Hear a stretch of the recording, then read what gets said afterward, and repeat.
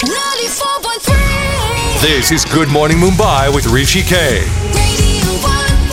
First Friday of the new year, and Saurabh Mittal returns, my finance expert.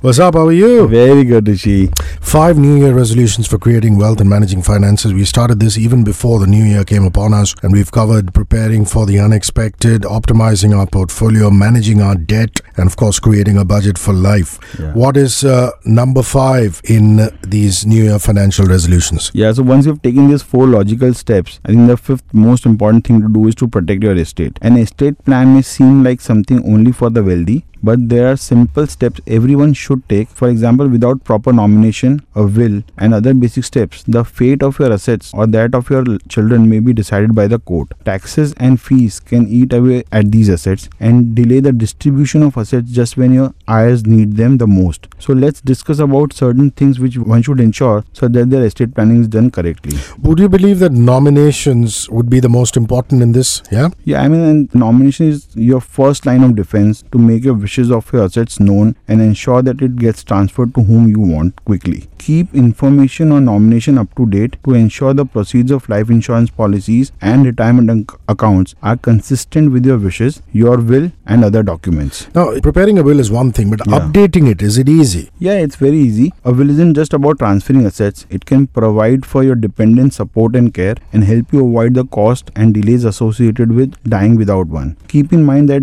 what's written in a will is considered the ultimate wish and will override the nominations in various assets. So make sure all your documents are consistent and reflect your desires. When writing a will, we recommend working with an experienced lawyer or an estate planning attorney. What about joint holding? How important is that, and how does one deal with that? It's actually the easiest way of estate planning. Designation of someone as a joint holder of your property or any other investments can affect the ultimate disposition of your assets. Talk to a lawyer to make sure they reflect your wishes and are consistent with will you are writing. Any will that you're writing, yeah.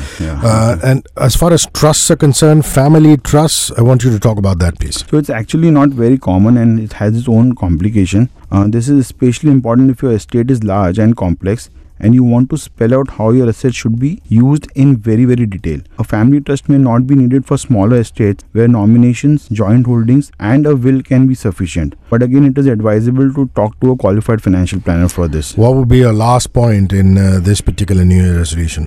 I just want to end up by saying that, make sure a trusted and a competent family member or a close friend knows the location of all your important documents, because it should come handy and you will not be there to, talk about your will. Fair enough. Before you go, your quotable quote for the day, Saurabh. So we have been talking about will. There is a quote from someone anonymous. He says, when there is a will, there are 500 relatives. If you want to invest, where can we reach out to you, Saurabh? So you can put a mail to me. My email address is saurabh@cwa.co.in. Also, I'm available on Twitter. My Twitter handle is Saurabh S. Mittal. Have a good weekend. I'm going to see you on Monday. See you. Yeah.